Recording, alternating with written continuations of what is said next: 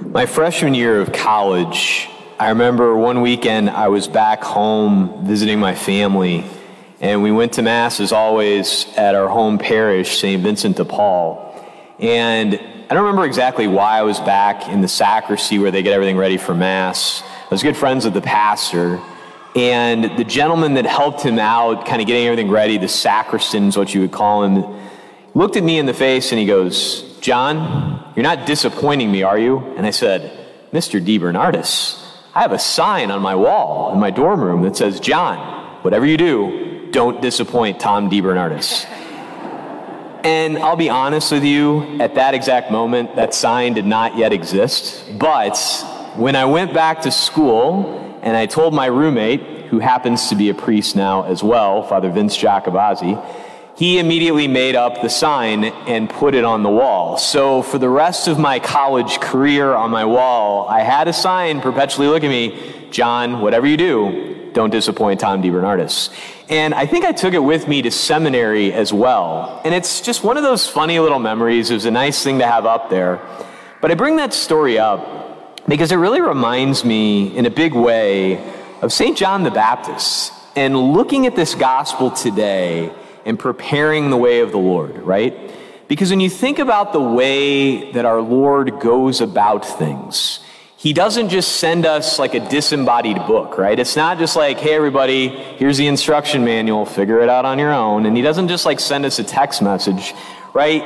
He gives us people in our life. And it's been that way, from the very beginning. He sends us prophets. He sends us these different people, like Moses, to lead us through different things. And John obviously is no exception. Jesus said, of those born of women, there's no one greater than St. John the Baptist. And every morning in morning prayer, we priests and religious are obliged to pray what's called the Benedictus. It's part of morning prayer. And that's Zacchaeus' basically speech when he finally gets his speech back when they're naming John the Baptist. And there's a little line in here that he says to John the Baptist. Looking at the baby, he says, "You, my child, shall be called the prophet of the Most High. For you will go before the Lord to prepare his way, to give his people knowledge of salvation by the forgiveness of their sins."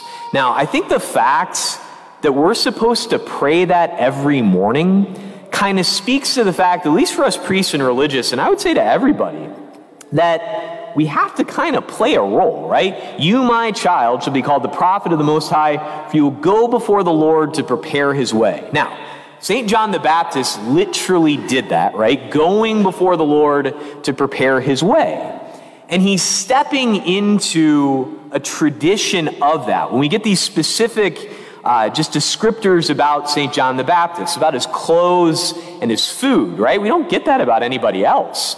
But hearing that John wore clothing made of camel's hair and had a leather belt around his waist. And I know at first, okay, what's that about? Well, he's stepping into the role of Elijah, who wore the same things. And in fact, where he was baptizing was where Elijah was taken up into heaven. He's getting to come into that prophetic role to prepare the way of the Lord, to call people to open up their hearts and to be ready for God to come into all this. And notice, it's in some ways, he had to have been incredibly attractive. There was something that attracted people to him. When you hear the line, "At that time, Jerusalem, all Judea, and the whole region around the Jordan were going out to him." All of these people, right? And then, even the leaders, the Pharisees and Sadducees. Now, he gets a little direct with them. It's that, that lovely, almost Christmas phrase, "You brood of vipers," right? Wouldn't it be nice if we put that on our Advent cards? Get ready for Christmas, you brood of vipers, right? And who warned you to flee from the coming wrath? But here's the beautiful thing about that. Notice he doesn't despair of the fact that they can possibly change. Produce good fruit as evidence of your repentance. Meaning okay, you can change too, just prove it, do it. So it's he's really strong with some folks. He's a little bit more gentle, obviously, with others. He's a voice crying out in the wilderness, boldly proclaiming the coming of Christ. And yet, he's incredibly humble too. The one coming after me, I'm not even worthy to carry his sandals. I'm going to baptize you with water. It's an external thing. I'm washing you on the outside. But the one coming after me, this is something bigger. He's going to baptize you with the fire of the Holy Spirit. This is no mere external washing. This is an internal transformation. And the fact of the matter is, our Lord continues to call up John the Baptist, right, to this very day. Just like he called John the Baptist to step into the role of Elijah. God uses the people around us to keep growing, to bring people ever closer to him. And I think this time of year, it's good to do a couple of things. To step back and reflect on your own life.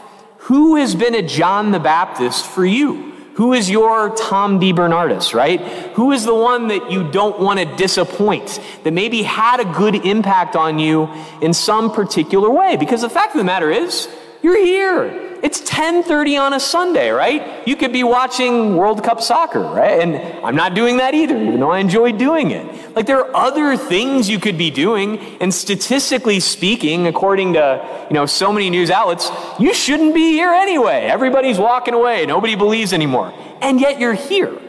And why is that? Why do we keep showing up? Well, there was probably a John the Baptist along the way that had an impact on us, that got us to repent and believe in the gospel, that encouraged us not to disappoint them, right?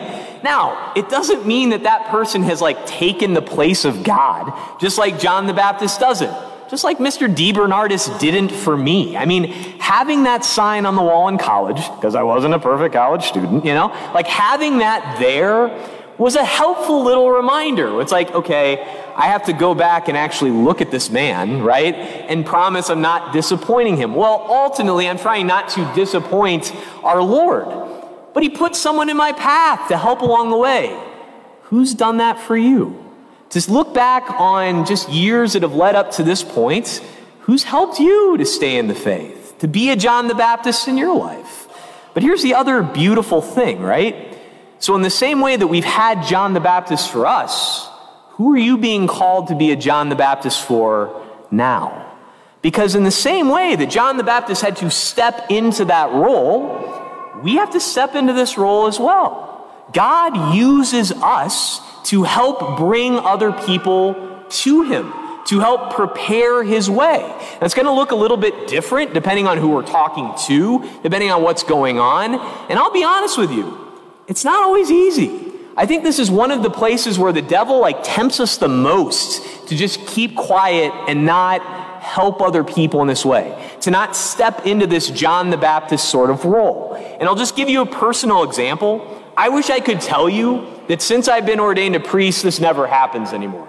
Well, the story I'm going to tell you happened 48 hours ago? Not quite. Friday afternoon, right? A couple of us were working a little bit later in the school. There were 3 of us left. It was Camille Denhard, who's wonderful, our admissions person, director of operations in the school, and Curran Centillis, is our athletic director. The 3 of us in the school, and things are kind of wrapping up. I hear the 6 o'clock bells ring. And what happens at 6? We traditionally pray the Angelus. And I had this little movement in my heart. I should recommend we pray the Angelus right now. And then I had this temptation. No, I don't want to bother them. What are they going to think of me? This and that. Here's the thing. I am a priest. What is my deal? What am I afraid of? They're going to think I'm a religious nut. We just prayed it at noon. They literally work for the Catholic Church. Both of them are cradle Catholics. They both know the prayer because they prayed it 6 hours ago. And yet, I'm I don't want to impose myself. Literally, 48 hours ago, I am a priest and I am a coward. But I said to them, you guys want to pray the Angelus? Yeah, of course. We prayed it, and I know it was a huge burden on them. A minute and a half later, when we finished up, they both said, that's so wonderful. I love the Angelus. I'm yeah, so do I.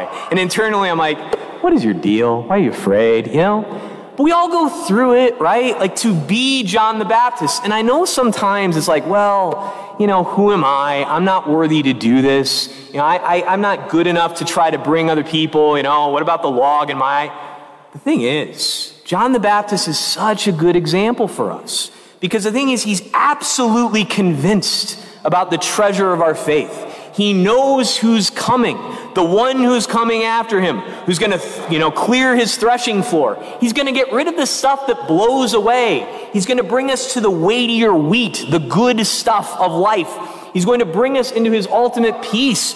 He's pointing out Christ, not pretending to be him himself. And it does take humility to step into that role and to encourage people along the way. And God uses our own gifts and characteristics. Like John the Baptist was John the Baptist, right? With all of his own things that he did, his own personality.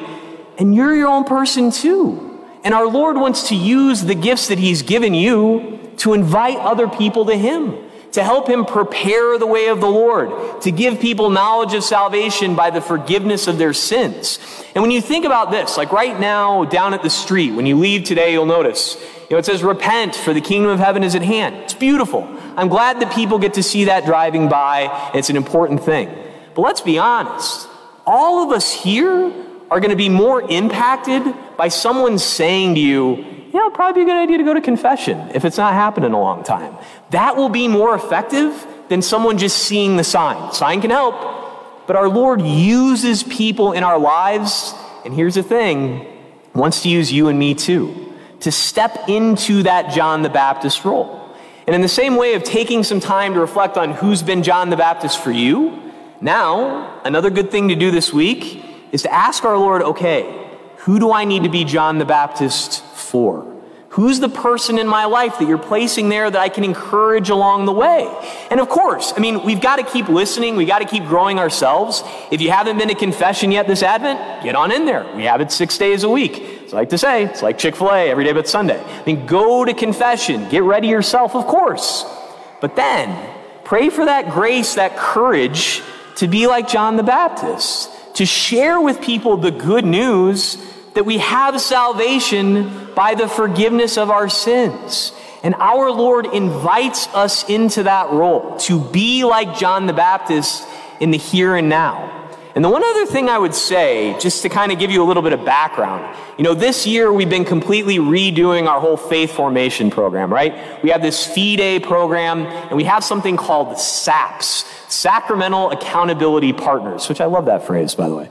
And it comes from this, because I think at the end of the day, it helps so much when all of us know we all have a part to play in the formation of our children, in helping them to grow in the faith. Obviously, parents have the first role, right? Parents and godparents promise to raise their children in the practice of the faith, to love God and their neighbor. We had a bunch of those promises yesterday from my buddy Axel and all the rest, right? It was awesome.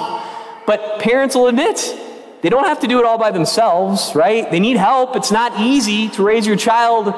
And just like Tom DeBernardis played a role for me, we all have a role to play, to help to lead other people on that path to salvation. And just like our Lord from the very beginning has been using other people to make that happen, he's still doing it now. He's still calling you and me to thank God for the John the Baptists in our life, and also ask him for the strength, the courage, the humility, the boldness to be a John the Baptist ourselves. Ask our Lord for the grace this week to know, who is it that he's asking you to help, to have the courage to step up and to do it, and to lead other people into that way of salvation by the forgiveness of their sins. Praise be Jesus Christ.